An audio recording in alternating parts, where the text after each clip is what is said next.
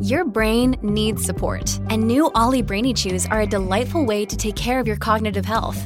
Made with scientifically backed ingredients like Thai ginger, L-theanine, and caffeine, Brainy Chews support healthy brain function and help you find your focus, stay chill, or get energized. Be kind to your mind and get these nootropic chews at ollie.com. That's OLLY.com. These statements have not been evaluated by the Food and Drug Administration. This product is not intended to diagnose, treat, cure, or prevent any disease. Another day is here, and you're ready for it. What to wear? Check. Breakfast, lunch, and dinner? Check. Planning for what's next and how to save for it? That's where Bank of America can help. For your financial to-dos, Bank of America has experts ready to help get you closer to your goals. Get started at one of our local financial centers or 24/7 in our mobile banking app. Find a location near you at bankofamerica.com/talktous. What would you like the power to do? Mobile banking requires downloading the app and is only available for select devices. Message and data rates may apply. Bank of America N.A., member FDIC.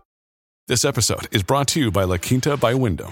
Your work can take you all over the place, like Texas. You've never been, but it's going to be great because you're staying at La Quinta by Wyndham. Their free Bright Side breakfast will give you energy for the day ahead. And after, you can unwind using their free high-speed Wi-Fi. Tonight, La Quinta. Tomorrow, you shine. Book your stay today at LQ.com. Welcome to the New Books Network. Hello, everybody, and welcome back to Scholarly Communication, the podcast about how knowledge gets known. I'm Daniel Shea, your host for today's interview with Hilary Glassman Deal and Andrew Northern, both teachers of English for academic purposes at the Centre for Academic English, Imperial College London. All scientists write, and anyone studying to become a scientist, well, he or she must write too. It's only logical, isn't it?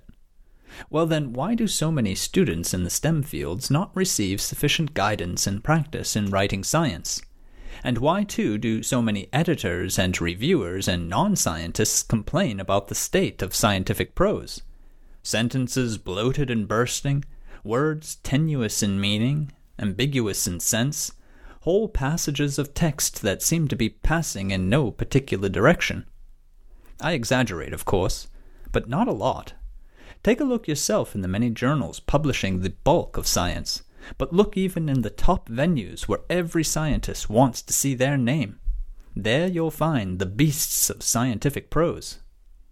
The odd thing, though, about this problem of unclear and ineffective communication is that very many authors themselves don't notice it, at least not while they're writing their own papers. This is understandable when you consider that scientists publish tens and tens of papers, 100 and more. Can there really be anything wrong when these writing scientists seem to be having so much success? Yes, there can.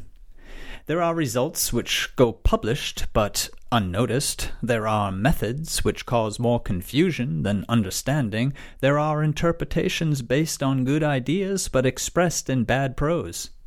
Even the most published and most cited author will agree that their writing can do more for their research when they receive such professional writing support as is provided by the Centre for Academic English at Imperial College London.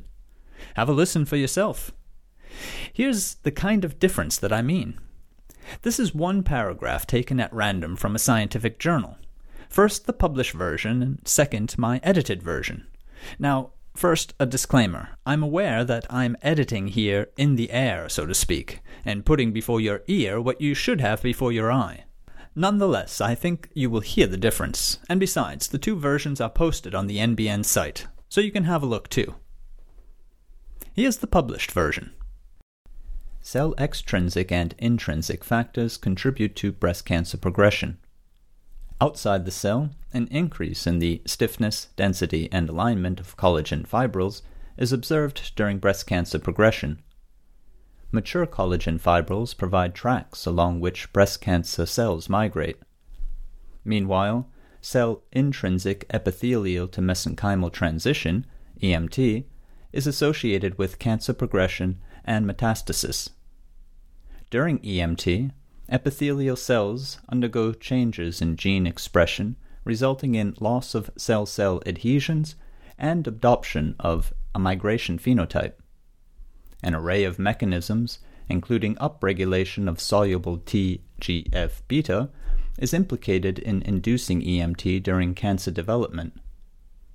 Understanding how EMT affects fibril migration will provide insights into the etiology of breast cancer and help identify potential therapeutic targets.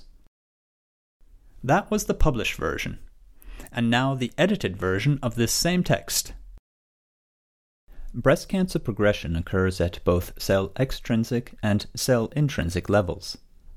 At the extrinsic level, breast cancer cells migrate along the tracts that form in mature collagen fibers when collagen fibrils increase in stiffness, density, and alignment.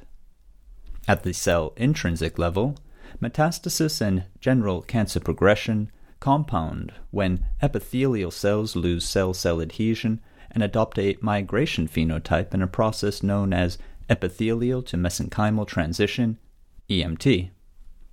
The induction of EMT during cancer development is currently attributable to such mechanisms as upregulation of soluble TGF-beta, but a clear mechanistic delineation of EMT, and also a detailed explanation for EMT influence on fibril migration, will help identify the etiology of breast cancer, select potential therapeutic targets, and ultimately limit breast cancer progression.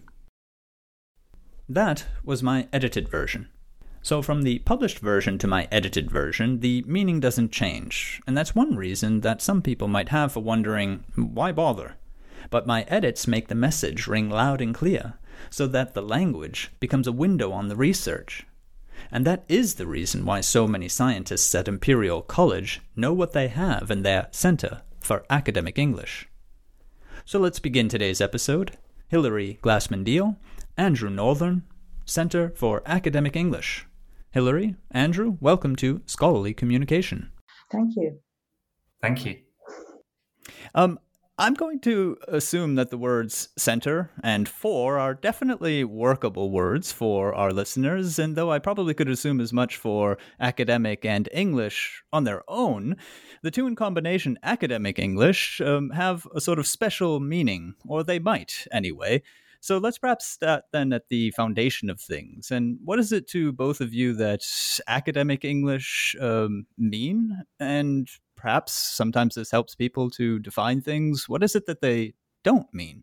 Well, I think that Andrew would probably agree that we think in terms of academic communication rather than having too much of a focus on the English. And I think that's partly because our experience with people whose first language is English tends to show us the same things and the same issues as for those whose first language is not English. So it's much more about the ability to communicate high-level, complex information in a clear way with a clear narrative and a clear message, rather than focusing on the English. I don't know, Andrew, does that jibe with what you're thinking about how we're working? I think it definitely does. And I think it's also worth pointing out that when someone arrives in a higher education context, it's no longer that they're learning English. It's that they're learning to communicate for specific tasks and increasingly to communicate with each other within and beyond their discipline. And so we think academic STEM communication teacher or specialist is a better description.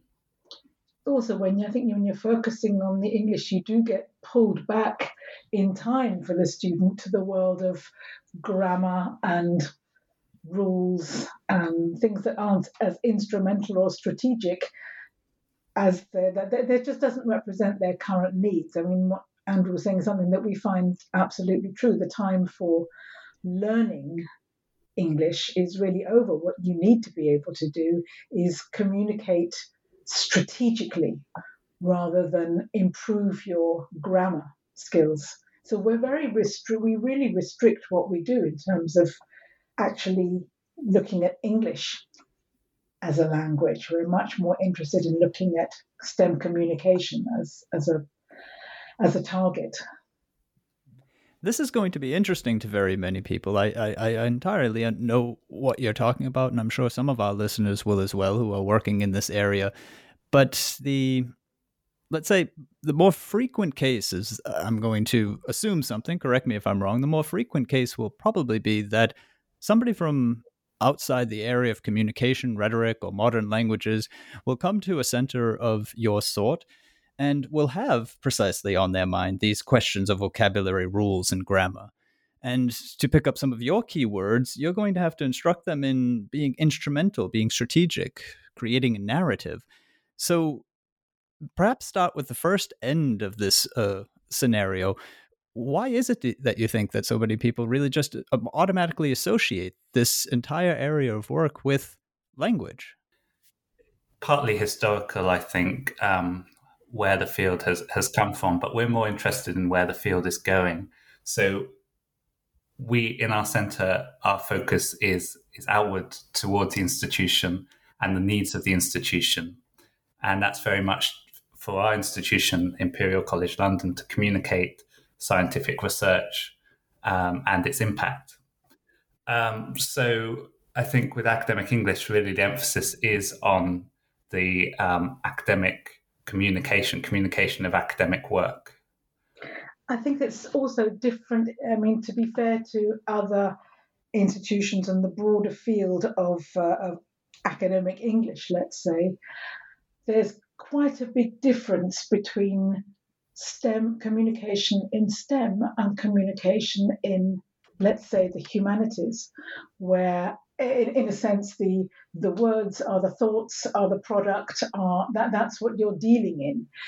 In STEM, you're dealing essentially in translating, if you like, a reality into words, rather than just dealing with how to express your own thoughts and ideas. And I think that does take in institutions like ours, that really soft pedals any focus that you might have on elegant or eloquent communication, and tends to boil it down to almost a codified method of communicating. So I think for us it is slightly different than it would be. I mean, I personally, I don't know about Andrew, but I wouldn't imagine using the approach that we take with, let's say, philosophy students. I think it's a different game.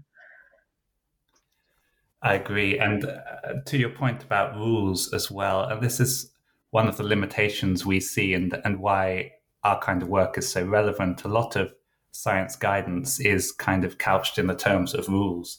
And that's often sort of what students want to know when they're starting out. But they soon become aware that you can't really boil it down to rules because it's about context. So a common one for us is, should we use the passive? Does science writing always use the passive? And for us, we never want to be prescriptive about this. I mean, it's checking the editorial guidelines, of course, but more than that, it's to do with communication. So if you've got X approach was used, perhaps that's very clear in the methods section who the agent is, the researcher. But as soon as you move that into an abstract where it's with sentences about previous research as well, that's when you might want to switch it into the active. Here we use X method because it's, again, about the context and about the communication, and essentially about resolving ambiguity and making the ownership as explicit as possible. So you've got to use all the tools at your disposal rather than stick to one-size-fits-all guidelines and rules, I think. that example is really, really good, because what it shows you is that the grammar or guidance issues related to the passive only begin to have any meaning or relevance in a particular context. And the context that we are always looking at here is ownership of that sentence, who actually did that work, whose results are being reported here. So it's not relevant to talk about passive in a kind of blanket way, like it's always a good idea or it's never a good idea, or even follow the norms of your journal. It's much more nuanced than that. It's if you say, I don't know, in the abstract, we might see a sentence, even in the active, like results suggest that blah, blah, blah. And it's completely unclear whether these are the results in that paper or there is the known results in the literature. So what Andrew was saying, that ownership issues are really, that's what would drive any discussion of passive use, perhaps in tandem with conventions and norms in a journal, but certainly it would override it. And this would then very clearly establish, I think, illustrate perfectly for the listeners the distinction that you're talking about when you have, on the one hand, the grammar, the rules, and the vocabulary, especially these rules, as opposed to the other sorts of words that you were using before, strategic and instrumental, or as Andrew puts it, in a context. We're not dealing with the language and how it most frequently would need to be used, perhaps even its particular genre, or on an even more abstract level, what is correct or incorrect when it comes to the form of the verb. We're at the level of what needs to be done, or as you say, Hilary, what needs to be owned and what not. Yeah, and by whom. Yes. Could I also make a point about the editing in the air example that we began with? Because I think that example really illustrates the process. So as Hilary said, it's working with someone in STEM who has ownership of their work. And so for us, it's sitting alongside the researcher on an equal footing. And we bring the knowledge of discourse and communication.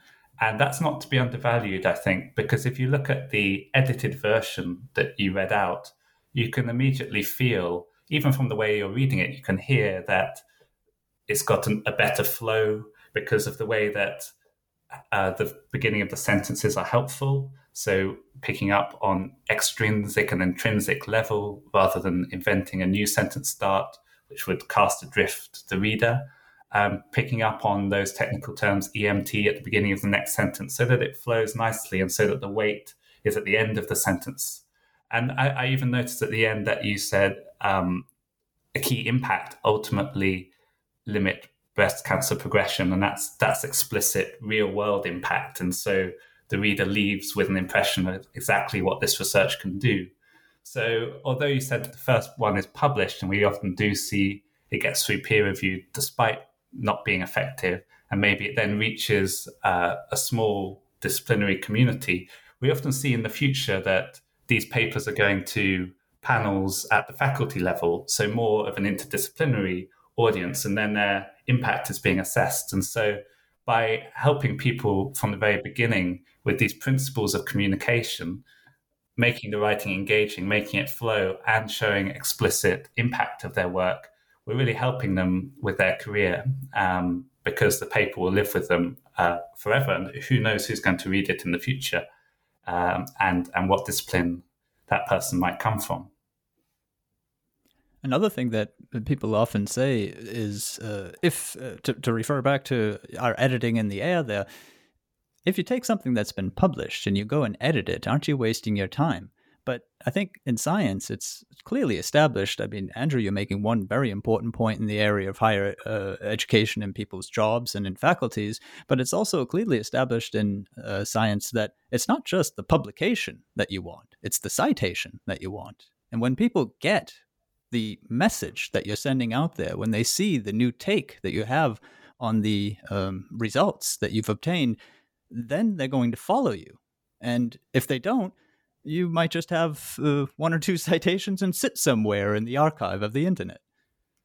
I think citation is really important, but also I just think in its purest form, communication, as we're seeing in society, the importance of communicating not only the science, but the scientific way of thinking and the rigor and the supporting facts with empirical evidence. And so the better a job people can do with that, the more wider impact their work's going to have, I think.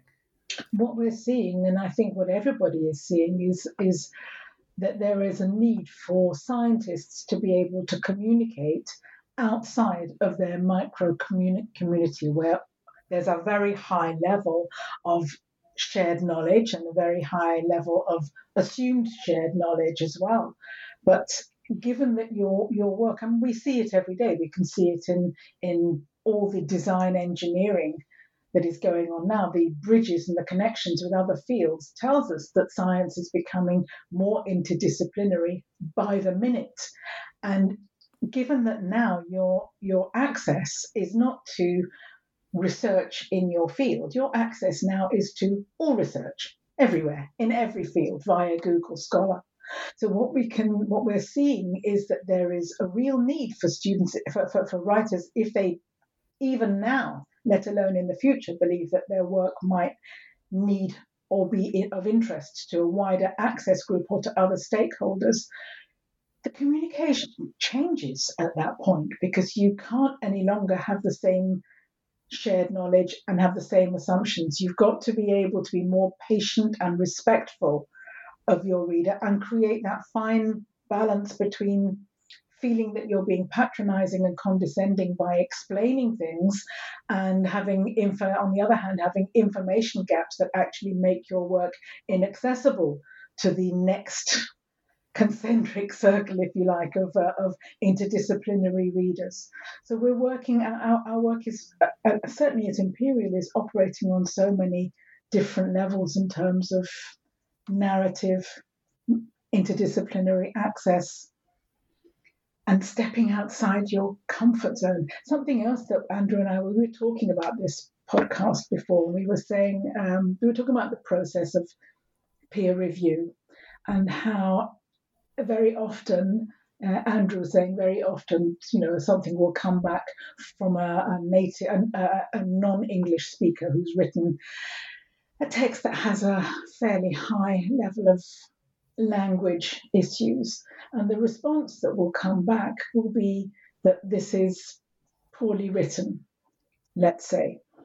And we were talking about this and saying, actually it may not be poorly written, it may be very well organized, but there are surface language errors. But then we realized by the same token, lots of reviewers themselves, science is global, lots of reviewers don't have English as their first language. So equally, when they are faced with a text written by a native first language English speaker that seems to be very eloquent and very nicely written, they may not see the information loss or they may pass it through because they feel that this is well written, it's written by an English speaker, and clearly it's done the right job. But we know from our work that it's no guarantee of good writing. You can correct all the language and end up with a very, very poor text that doesn't have a clear message, that isn't narrated in any way, that doesn't have a clear direction of travel that the reader can get behind. So it's not, however much you correct it, it won't have that. Well, this gives us the photographic negative of what people usually think of when they hear academic English. You're talking about the scenario where the English flows, perhaps there's even eloquence involved, but it's not actually solid science on the page, is it? Or even if it is, it's masking things in ways. What we know, that the language that you need to express how committed you are to your results and their value is of central importance. And being able to obscure that is actually not a particularly good skill to have. It's not ultimately, it's not doing anybody any favors if you are able to obscure that with elegant and perhaps slightly unusual language. It's interesting that when I first started working in this field, I could see that people were very impressed by quite obscure anglicized vocabulary. And watching it over the years, that has become less and less the case. There's been much more streamlining, let's say, of the way things are expressed, and all for the good, I say, because that's how you get global access to information. That's how you get global access to science. That's a wonderful. In the beginning of the podcast, that people are surprised when they produce research with the results that are published but unnoticed. And I thought that was such an interesting thing, Daniel, published but unnoticed, because we often get people coming to us and saying, we've done this amazing, we know it's groundbreaking piece of research, and it's just no one seems interested. And that's when we start working with them. That's when we rewrite, refine, re-edit, sit down sometimes for hours and hours and hours. And that's actually what I want to hear right now, precisely where you just left off there, Hilary. So you get the author with you, the author who has perhaps published. I know that you're working at the Center for Academic English with also faculty. You're involved at all levels of the university, and I do want to get to them in a moment. But let's stay perhaps at that faculty level, the researcher who's publishing level, and you get this person with you, and you have perhaps that next draft manuscript, or perhaps they even bring the manuscript that they last had and they're asking you just that. Yeah, so why did I go unnoticed? Give us a bit of a feel for how that first few sets of conversations go. What are the things that you're pointing out to them? What do they learn? What do you learn? Well, look, Andrew will join in here and say that first of all, you have to think about why they trust us, why they're coming to us, rather than going to a colleague. Andrew knows, and we both, we were just talking before and saying how many was it, Andrew? How many research articles we analyze a year? So, usually around 400 articles, I think, because the way we work is that we ask for target articles or samples. So we don't just deliver some sort of static off-the-shelf advice, generic advice. We collect and we analyze, and it's really that sort of graph that we go through that keeps us up to date and keeps us relevant and keeps researchers coming to us, because we're able to look at the texts from a different perspective. If you think about imperial academics, although we're saying that they're increasingly interdisciplinary, many of them in their day-to-day work are locked into certain groups with shared knowledge. So they don't seem to realize perhaps that the results that are so obvious to them don't speak for themselves beyond the people they're interacting with on a day-to-day basis. So I think it's as soon as you give them the perspective of a first-time reader and you talk to them about sort of what's not explicit in the results and how, even looking at real target articles, they might think from the guidance in the journal that the results don't comment, they just present. But we know when we analyze the results that a lot of commenting is going on. There's lots of qualitative language around those results as to what is significant and what's in good agreement and so on. So we just open their eyes to what's there on the page, really, and hopefully we transform the way that they read, and they then feed this into the way that they write. And that's much more sustainable than just correcting, editing, putting our own... we can't even really edit because of that clear water between us and the researcher. We don't have the research knowledge, so it's really a collaborative effort. But we bring something to the table that they appreciate. It does come from, and Andrew's word, graft. It's real graft. And it's graft that is, in most cases, it's not within our control, in the sense that we don't decide which research we want to look at as input to our understanding of how to write. It's forced upon us, because whenever we work, whether it's with postdocs or PhDs or the academics, we're asking them to bring us the current research in that area so that we can begin to understand how things are communicated. And that changes from year to year. I was talking to Andrew this morning, and I was saying, if I left this work for a year, it would be the devil of a job to get back in, because the communication norms in each field and even the language changes so fast that you've got to go like the wind in order to keep up to date. You have to be looking at recent research in a particular area. And let's be honest, we're all a little bit lazy. We'd all like to have material that we can fall back on and use last week's and last year's material for this year's course. But because we can't do that, because we are at the mercy of whatever research articles we are faced with by our students, and that we ask them for target research in their field in the high impact journals.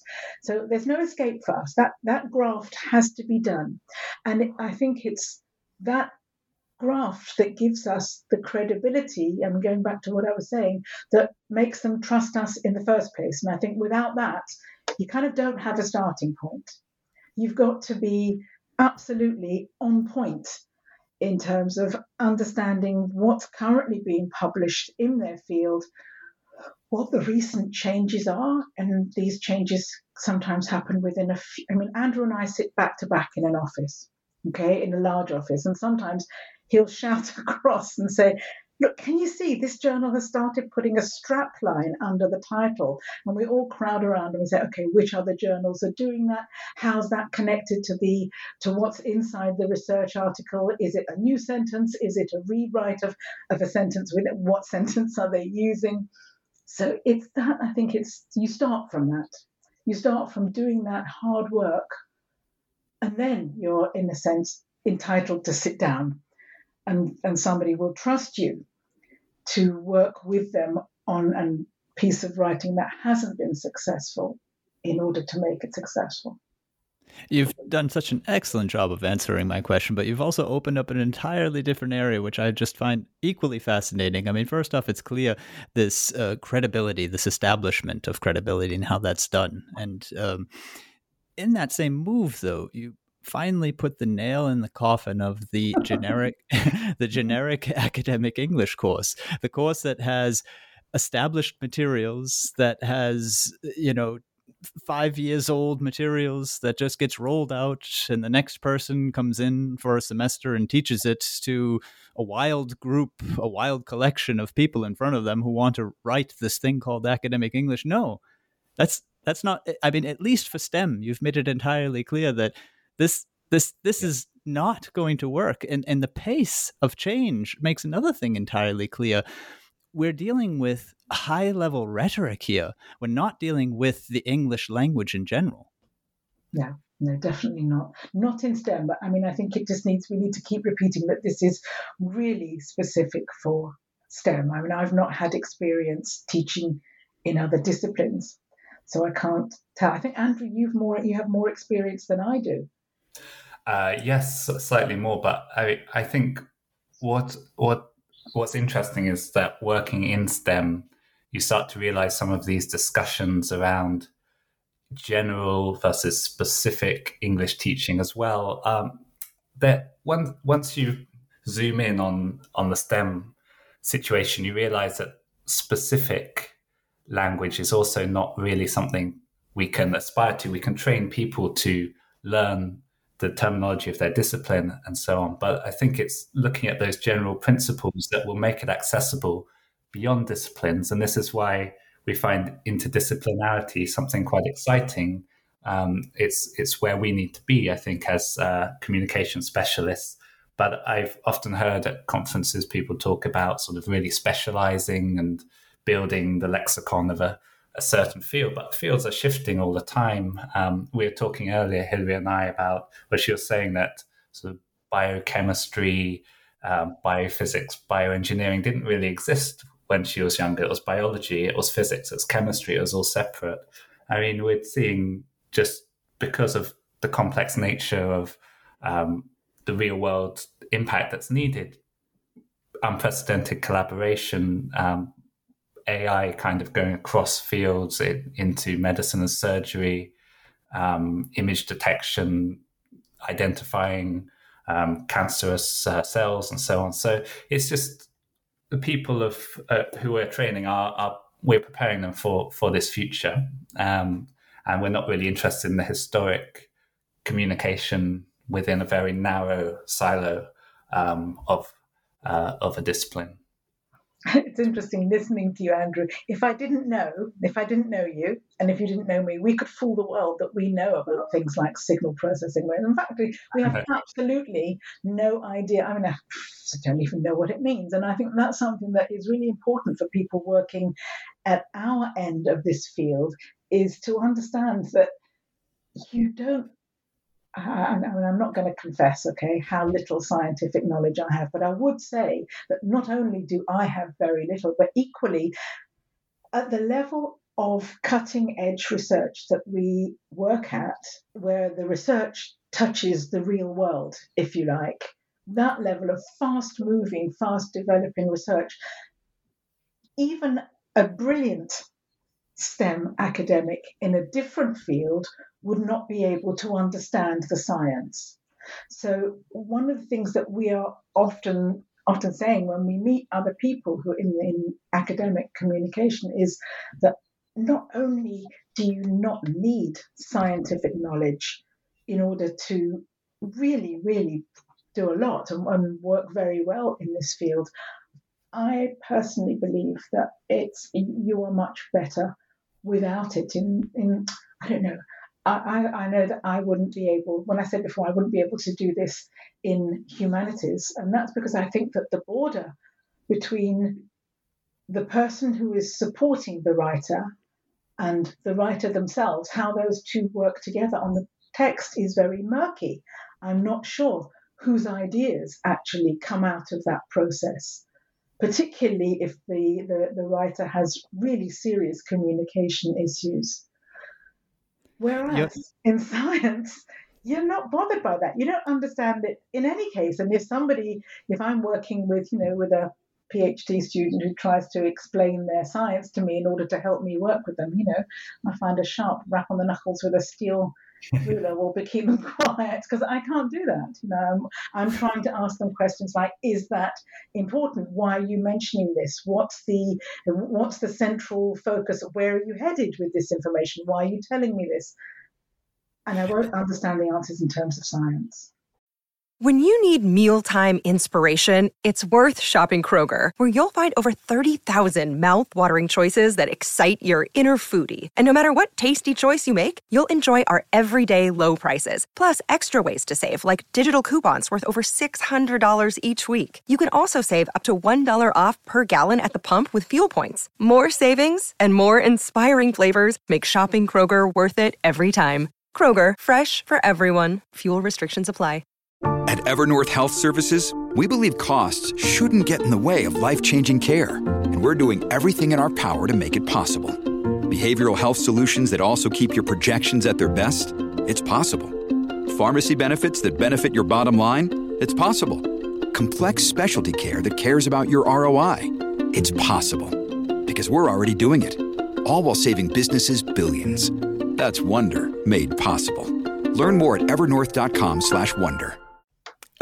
Hillary, it's just amazing, because I identify entirely with the position that you're talking about of the communicator standing outside the subject. I also work, as my listeners will know, with writing scientists. And when I get into those conversations that you were just talking about, the PhD, the postdoc, giving me the science background so that I can understand the sentence, I find myself taking these sort of odd placeholders in some sort of a logical framework that I'm forming in my mind as I listen, without understanding what the placeholders actually mean, if you get my meaning, just so that I could come up with the communicative framework within which this sentence or this passage or this entire part of the text needs to happen. So I suppose what I do want to say, though, here, also to give our conversation another light, gentle push, is you're really shaking things up in the area of English for academic purposes. And I really love it. Lots of prejudices and notions about, for example, with language teaching, the person must be an L1 speaker to be able to teach it. For proper disciplinary communication, the person must be a subject matter expert for them to be able to teach the communication. These things are just not true. And your work is proof in the pudding, isn't it? I think Andrew's work with you came to us, didn't you, through this NFEAP presentation? That's right, yeah. And with Andrew's work, with these imperial master students. I think it was a very, I mean, I don't know, Andrew, it'd be good for you to maybe talk about that a bit more, but those awakenings for your students of the first time they encounter the concept of an unknown and invisible reader. I mean, for you, that was... Yes, absolutely. Well, before I talk about it, I just wanted to sort of give a bit of context to that, because it's the work that we do at the Sharp End with the researchers and the senior staff at Imperial that really informs our work with undergraduates and master's students. And this is because increasingly, this isn't something we're pushing on the departments. This is something the departments are doing themselves. They're making their assignments more like rehearsals of real-world communication. So traditionally, you might think of the dissertation as just being locked into your master's course. But when I come into work with a cohort, the course leader or the course tutor is often saying, well, we want this to be more like an authentic piece of communication because we want to prepare students for the real world.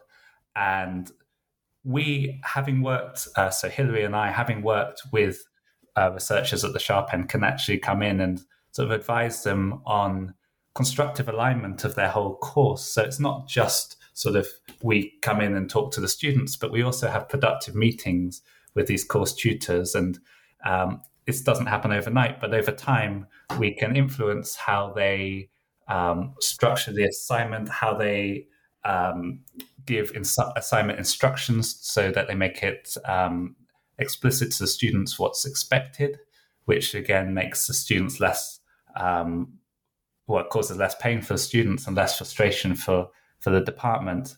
And to give you one example, there was one department I was working with who wanted to assign a target journal to the students so that they have an idea of the type of writing that they want to do. And naturally, they went for one of the high impact journals in their field. But the writing was much like that example you presented at the beginning, Daniel. It was sort of highly technical, not really organized in a way that was accessible. So I advised them to consider other journals that model communication, because they were looking at the content, but we wanted to model communication so that we could then train the students to move towards that type of communication. So we eventually settled on a journal that had a more accessible style of writing. And they were able to use this journal as a source for examples, and we were able to bring it into our training when we met with the students. And I think from the student feedback, they saw the relevance of that. It sort of transformed and shifted their perceptions about how they saw the writing process. It was no longer just sort of trying to game the system and get a high grade and anticipate what your supervisor might want. It was more about how do I really communicate? How do real people communicate in this field? And what can I learn from that? And so we used the target journal as a comparison point with the student writing, and we just tried to move them along using some of the principles that we've discussed from your example at the beginning, making sure that they are meeting the conventions of their field, that they are including a narrative, that they're showing the impact of their work. And we just aim to move them along, but more importantly, to change the way that they saw the writing process and to even imagine a real audience. And this is a lifelong skill. It's not just for one assignment. It's although it is motivating that it's for the dissertation, because that is 75% of their grade. So in a way, you're pushing on an open door there because you've got that instrumental motivation, but you can help them do so much more than just succeed on their course. Essentially, what we're looking at with this kind of approach of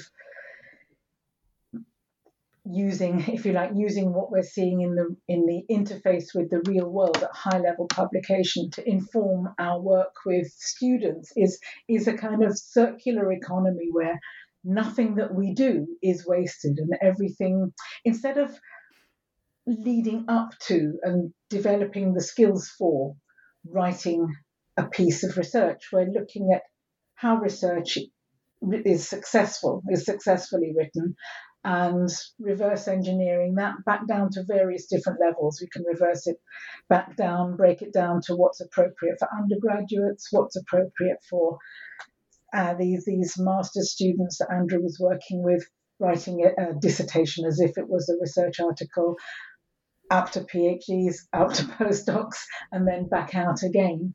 So it's where the way that we're working is where everything is informing everything else. The only way Andrew could come in and, if you like, dare to advise the people running that course which research journal they should be looking at was because he's done, we all do this hard graft of chewing through loads of research journals every year and talking about them and developing models and language from them. And that gives you the credibility to come in and make that suggestion. And that made all of Andrew's input suddenly, instead of being an outsider, he's part of a triangle of three sets of people: the students, the course tutor, and Andrew, all pushing in the same direction, all as a team working to achieve the best possible outcome. You've mentioned the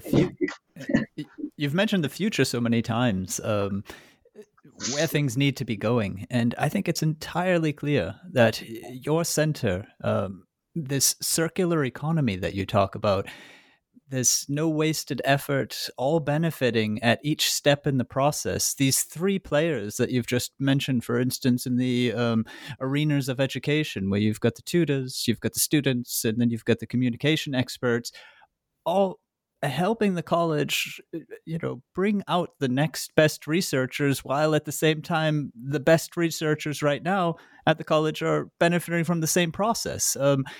It's pure efficiency. It's how a writing center, if we might call it that, or a communication center, which might suit it better, needs to look in the 21st century. Yeah, and it hasn't been there before, and that's one of the obstacles we face, because as we know, a lot of writers have learnt to write just by coincidence, really, over time, trial and error. There hasn't been the formal scientific education in writing and communicating, and this is something that I think departments are waking up to, and they're seeing sort of undergraduates as sort of embryonic researchers in a way in STEM fields. And so I think that's where, with this trend, we can really come in as communication specialists on an equal footing. So not your usual sort of deficit model of helping those that have issues with language accuracy, but it's really helping everybody and making sure everybody knows the principles of communication. And it's not that we don't do any sort of English language support for those that need it, but it's that support's really targeted as well within sort of STEM communication, and that doesn't happen by default. So if I'm called in to work with a cohort, my first thought is not what grammar point shall I cover, it's how to make them communicate effectively and write an engaging text that meets the conventions of this particular real world task that they're rehearsing for. I think it's also, again, it's good to recall again how STEM students and STEM writing processes, how different they are. And at Imperial, we have an anomaly to deal with, which is we're working often with very gifted scientists who have minimal language skills. And so, and I don't think that would be the case at other universities in the high level humanities. For example, if you look at people who are producing things in the history of art, the gift, you're unlikely to find somebody who is a real gift and are going to be a real high flyer who simply cannot communicate. So this is something, again, that is, I think, peculiar to science communication and doesn't exist in the same way, certainly not in the pure humanities. So I would just caution against extending many of the things that we've been saying to other disciplines. I think that they can, certainly there's a lot that can be picked up and used in social science, although it would need work to make it fit for purpose. But I would caution against using our approach and the way we work with students in the pure humanities. I don't think it's the same. I don't think you have the same set of people and competencies in those areas.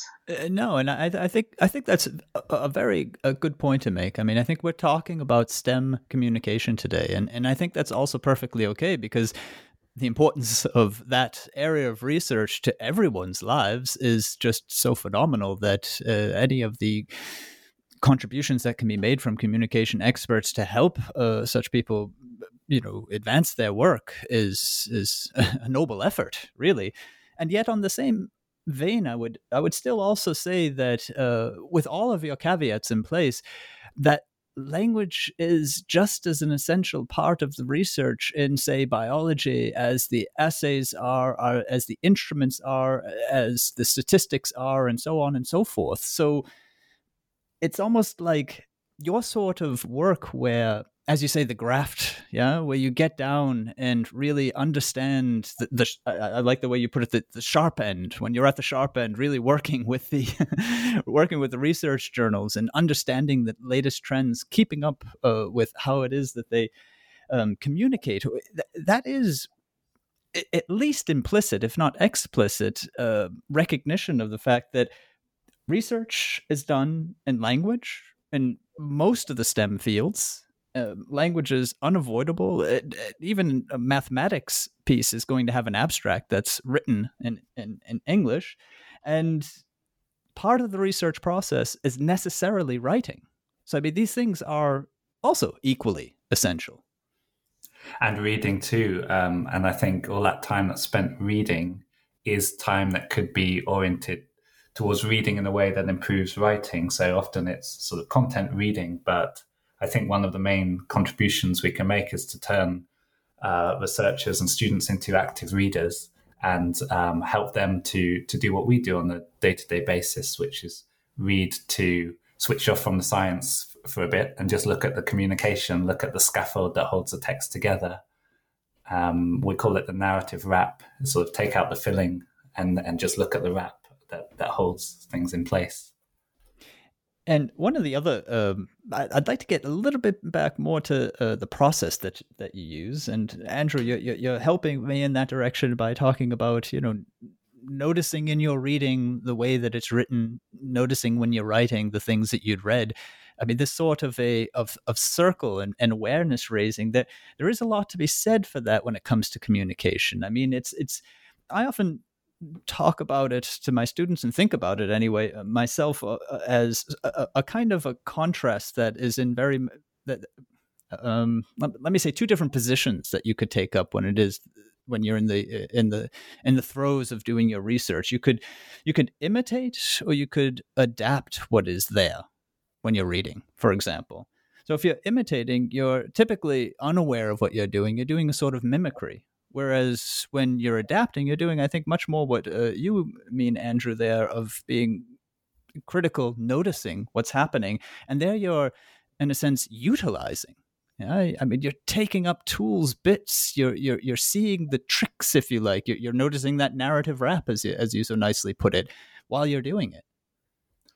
Exactly. And I think adapting is a nice way to look at it, because imitation has a danger that you're just looking at one model and then you're on shaky territory, as we know, with sort of academic integrity and everything. But if over time you're reading a wide range of articles and you're sort of noticing and assimilating and even vocabulary acquisition, like so much has been said about academic words and so on. But I think the most important thing is to notice where the key points in the text are and how narrow the range of phrases that are used happens to be. So around introducing the research gap, for example, or showing the importance of your research field. So you can pretty much predict few research studies have focused on X or Y as a chunk is going to appear in tens, if not hundreds of thousands of hits on Google Scholar, just because it's the way that research gaps are introduced, and it's one of just a few different ways. So it is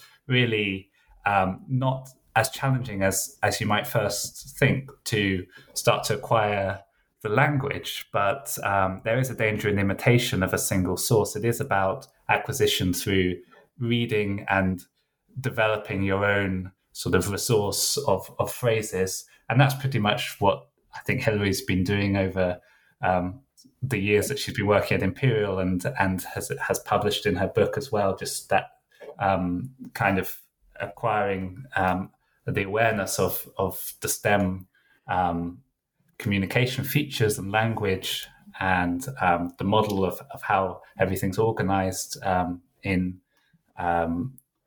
research papers, but also in other types of scientific communication. Of all research communication, and what we're doing in a sense by this, I mean, you could call it, of course, it's correct to call it becoming aware of how information is delivered to you. But what you're essentially doing is you are trying to reverse engineer a successful product to see actually how has it been done, how have they managed to achieve this successful product that they're putting on the shelf in this high impact journal. And what you're doing is not just looking in a static way at if we do it right, and if we train people to begin to notice how information is delivered, what we also input into that concept is whatever you know today, you've got to be willing to update tomorrow. So you're training people in general to be able to do this, not in just what they're seeing at the moment in research, but to be willing to do it and keep upgrading their software, if you like, in understanding, because this just changes. And the changes come as you kind of, you twist the end of the kaleidoscope and things settle into a different pattern. And the people who are reading a particular type of research in geology suddenly include a whole bunch of people who don't share your peculiar little set of language. And therefore, and everything has, the music changes and everybody has to dance slightly differently next time round. Next time they use these concepts or this language. So it's not just about imitation or assisted imitation or adapting imitation. It's also being able to do what we do. What Andrew and I and all the other people in our group at the Centre for Academic English, all of us are engaged in the same thing, which is not just learning about what we're seeing today, but using that training, the way we've trained ourselves, continually as things go forward, as things move and change. And for us, and you mentioned before, Andrew, being able to see the key points in the text. Andrew and I were talking about this a bit earlier, and we were trying to remember a statistic from a piece of research that I'd read, which is something like, and I hope I'm getting close to right, is that it takes around 100 hours to produce a text for publication, to produce the average length research article, and that's being quite stingy. It could well take more. But average reading times have dropped over the years to the point where now it averages out between 30 and 40 minutes. And that's generous, because we know that most people will only look at the title and there's your 10 seconds gone. And of those, a few will then take a peek at the abstract. So that's bumping up the average quite a lot at that point. But the reader needs to be able to access those key points effortlessly as possible. And so you need to see how other people, where they place those key points, what language they use to identify them today, and be willing, as I said again, to upgrade it again tomorrow, to update it next year. But we have to be realistic here in terms of how people consume research, if you like, how they access it, how they consume it, and make sure that those principles, those processes are built into how we train people to create it. So I'm really going off on one here. No, and this is entirely this is just equally interesting. It brings me back to the question of credibility in two areas. This idea that you understand the communicative situation in which the reader picking up the research article is in, and this idea of reverse engineering is, I think, for the listeners now, so very clear. The point that you're making is, again, a strong argument for, as Andrew once put it, opening your eyes, developing these lifelong skills. I know that it takes to establish such a center and such relationships as you have throughout your college, certainly some convincing. And I'm sure there's always another step to broaden your efforts. You'll often probably run into an academic, an expert, a scientist from somewhere who feels that, well, their publishing record or the way that they teach their courses is, all working, all quite successful. And yet with some of your presentations, some of your communication, you fairly quickly convince these people that, more can be done. We can improve the way that you're writing now and also in 10 years, and the same for your students. So this idea that, you see this as developing, we're all trying to keep up on it. There's no room for anyone to stand around idle is, in my opinion anyway, certainly increasing your credibility.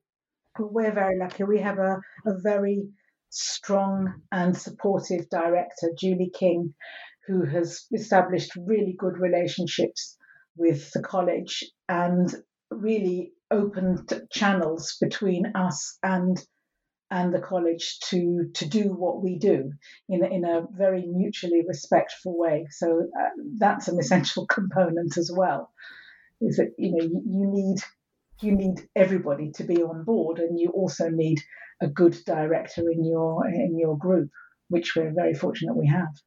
Yeah, it's thanks to Julie's vision, really, of facing the institution and making sure we're relevant to the institution and really sort of talking to the people who need us the most, who are under pressure to publish research quickly. And I think that's a selling point, really. Even if you argue, well, I've got this long publication record, scientists are motivated to improve. I mean, they want to improve their methods all the time. And I think the same goes for their writing once you open their eyes to it, especially when you talk about increasing the lab-to-journal speed, making them more efficient, giving them this future-proof model that they can sort of adapt by reverse engineering as they read. I think once they experience that, they can really see the benefits of it, the instrumental benefits as well. They don't need to be linguists. They don't need to be interested in language. They're just looking for ways to improve as a scientist. And as you say, the writing can't be separated from the science. It's inescapable. There's one word I would like to pick up, though, once more, just briefly, if we could, and that's the word narrative. It's appeared throughout our interview so far. You've even had the narrative rap as a nice variation on it. I was speaking with David Payne at Nature, and I've spoken with plenty of other people who've written writing guides and have used the word narrative. Joshua Schimmel is one who comes to mind, who I've just interviewed a few weeks ago. And they've all really reported this idea that narrative is important, but scientists don't like the word. And I think what they're driving at is that and I see it too. I sometimes prefer the word message. I'm not sure if it really matters, but I think what some scientists have in mind when you say narrative is story, and then they start to think in the direction of social sciences, humanities, novels, and the idea or the strategy doesn't come out as clear for them. Is there anything that you would add to this potential problem area? Well, yeah, I think you've got a point there, especially, you can't write a research paper like a crime novel. You don't want to keep your readers in suspense. You sort of want to tell them straight away what's important and significant. And because, as Hilary said, the reading is not, they don't read linearly to the end. For the most part, they read the title or the abstract. So it's really got to jump out and really sort of hit them straight away. So yes, I could see why they might. What we mean by narrative really is just to make something comfortable for the reader, make it so that the reader is able to access the science. And I think Hilary often say it's not that we ask scientists to make it possible for the reader to understand their research and its impact, but that they make it impossible for them not to understand. And so when we talk about narrative, we talk about separating, not just putting the content down on the page, but actually thinking about how to organize it for a reader and how to make sure that the reader can follow along, because it's often difficult to take yourself out of your own mind and put yourself in the seat of the reader who's not working day to day with your research. And I think they appreciate when we frame it that way. But yeah, if we talk in terms of storytelling, then that might turn some of them off, perhaps. I don't know, Hilary, did you have... I mean, look, I know that in the book I certainly wouldn't use the word narrative on its own, because I'm not convinced, as you are, as the same as you, Daniel, I'm not convinced about the idea of a narrative as a selling point to people who want to communicate science. But I think of it as a narrative wrap around the content. In other words, and that can even include things like a particular verb tense is part of the narrative wrap, because it communicates whether something is, let's say, always true or was true on one occasion.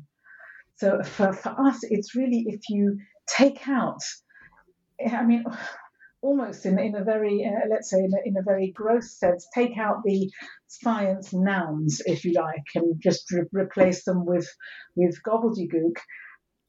What's left? And what's left are things like sentence to sentence linkage, that means that you can move from one piece of information to the next. It's verb tense, it's choice of passive and active. All those things are, for me, part of the wrap. What wraps the content, what the content is wrapped up in, and how it is delivered to the reader, so that they unwrap the content through all those things, through verb tense, through commenting language. I mean, commenting on the, we know quality, quantity, saying something was well over 50% is part of a narrative. Because what it does is it shows, if you say it's well over 3%, suddenly that number sounds big, and therefore well over is a narrative trick, if you like. It's part of the narrative wrap, because it's delivering the raw data. Anything that delivers the raw data, you can't do it just with an information chip. You have to wrap it up in words. And it's the choices you make about how you wrap it, that's the narrative. Whether it's focusing on starting a sentence with very overt narrative structures like it is important to note that. Okay, there's a very overt one. But equally, as I said, saying that commenting on the quantity, even words like only, are part of a narrative wrap. Anything where the writer is speaking to the reader about the data, about the content. That's the narrative. And that about, I find, is so important. I like this idea of a wrap, because and also, as Andrew, you're saying, this idea that you need to get out of your own mind and somehow enter into the minds of others, which is impossible really for all of us, even the best of novelists or poets, right? I mean, this isn't something we just do, casually. So it's not like a specific scientific problem, but I mean, scientists probably are less aware of some of those moves that could be made because of their deep expertise. And I think one of the things that's worth pointing out to a writer, any writer, but let's talk about STEM writers, is that you always have more than your reader. You, on any one data point, on any one result, on any one interpretation, will have 1,000 things going on your mind. Your reader will only, though, have one, and that is the words that you've just put in front of him or her. So in other words, it's you've got to take up with this narrative wrap idea, just as you do. You've got to take up this classic rhetoric of who is my audience. Yeah. Yeah, I think this is why when we work both with research groups but also with students, it's creating a writing community and training them to peer review and also to kind of look at writing in a different way and then apply it to each other. Because as you say, you're not going to get very far if you're just writing in a solitary way. You always need those comments. And ideally, before you submit and get them from the reviewer, you want a colleague who's got a sort of eye on your writing, but is not so familiar with your science. And as Hilary says, that's why it doesn't matter what we know. It's better in a way that we don't know science at all, because we can then give that honest opinion.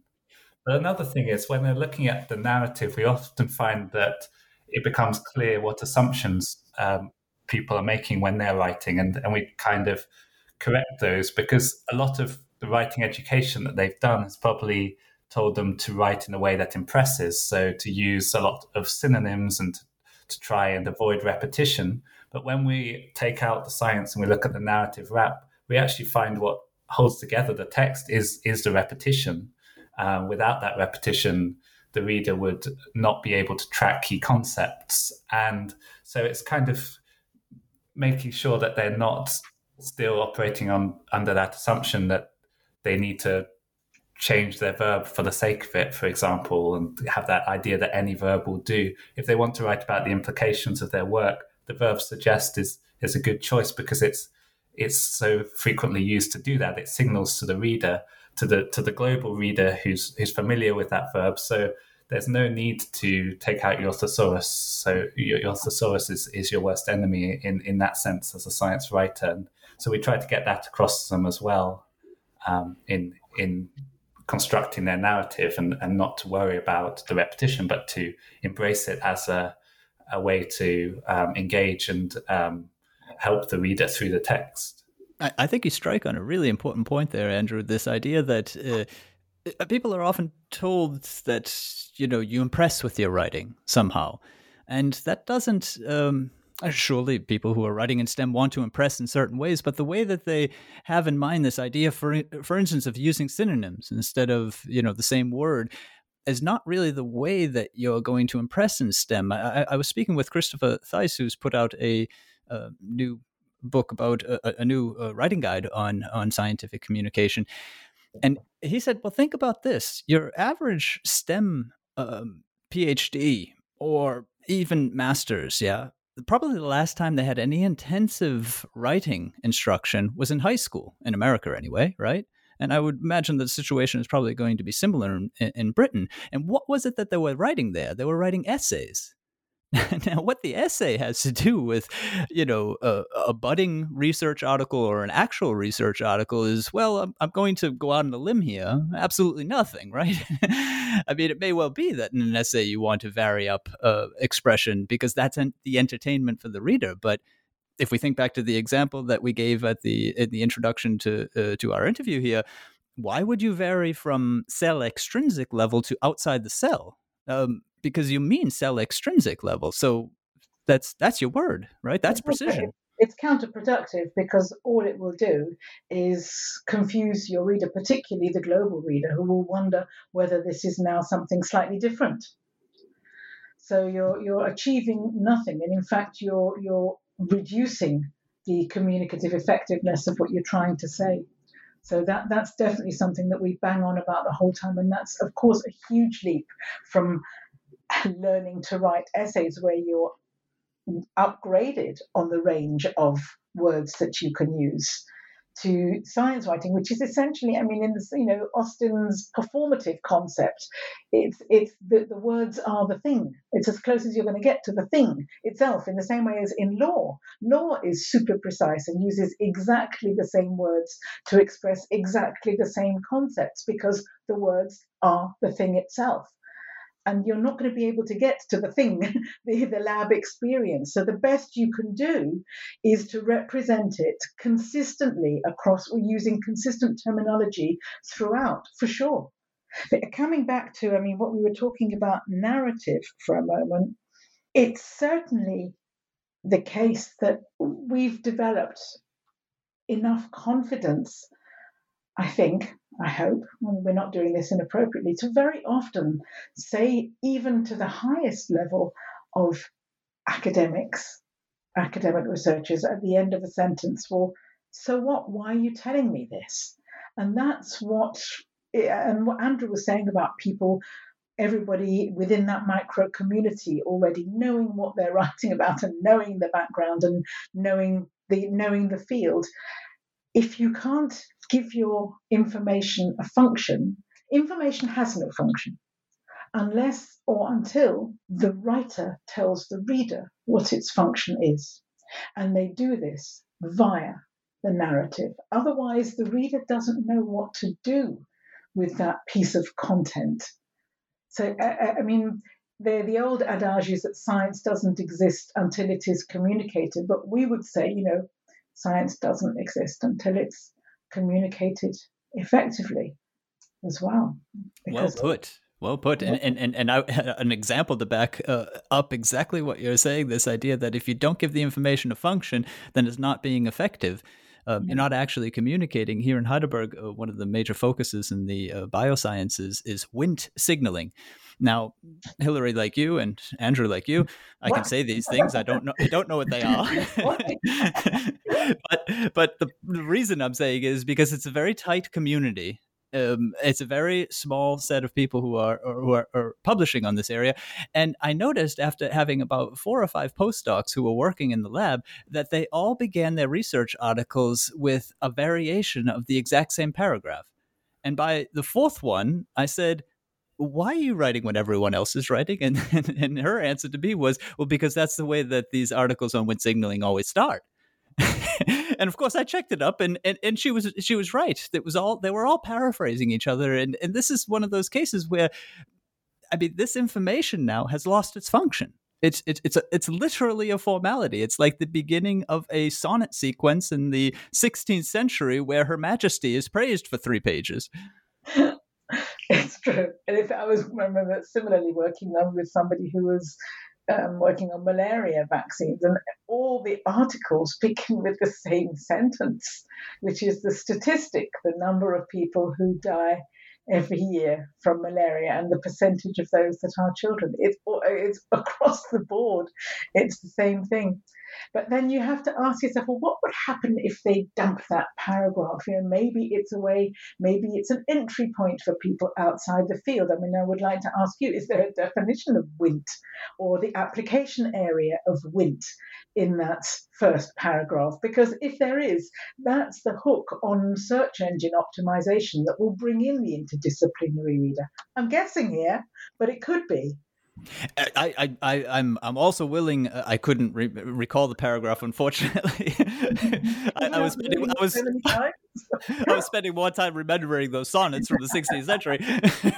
But in any case, you're entirely right. Right, it may have its purpose, but the more key point is that to blindly take over such passages of text is not necessarily serving each individual author's purpose.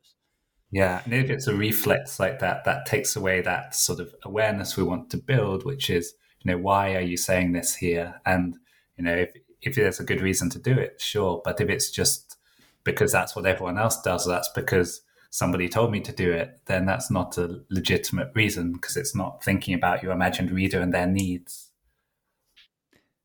Well, Hilary and Andrew, you've been very generous with your time. I'd like to give you the one last question, and I'm thinking of really probably the modesty with which you've presented so much of what you've done. I saw that, for instance, your thesis writing retreat has won a Guardian Award, and you've definitely expanded your program out into the entire Imperial and done some fantastic work there with students all the way up to faculty. But I'm interested in you leaving off. How has all of this sort of work, which is so specialized and special, how has it affected you?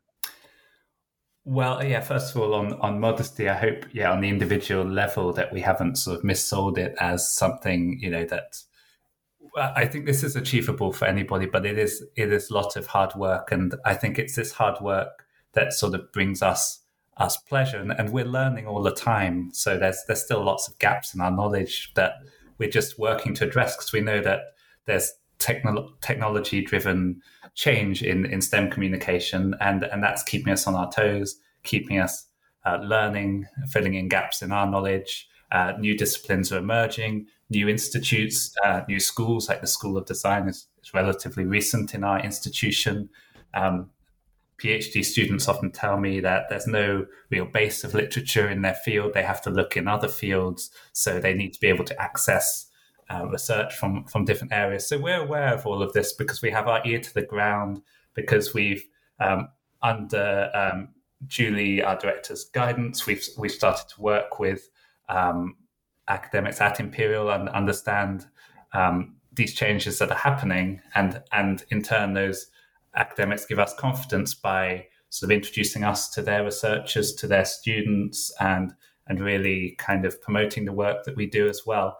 A lot of it is quite serendipitous, but I think that's probably just how our institution, how STEM kind of operates. I often listen to the Life Scientific podcast, and the scientists always just say, I have no idea how I got into my research field. It was just serendipity. So that does seem to be what happens. But what I would say is it keeps us energized, it keeps us agile. Hopefully that's come across in this interview. We really enjoy sort of working together, pointing out what we learn to each other. It's very much a collaborative, shared experience where we're all developing together.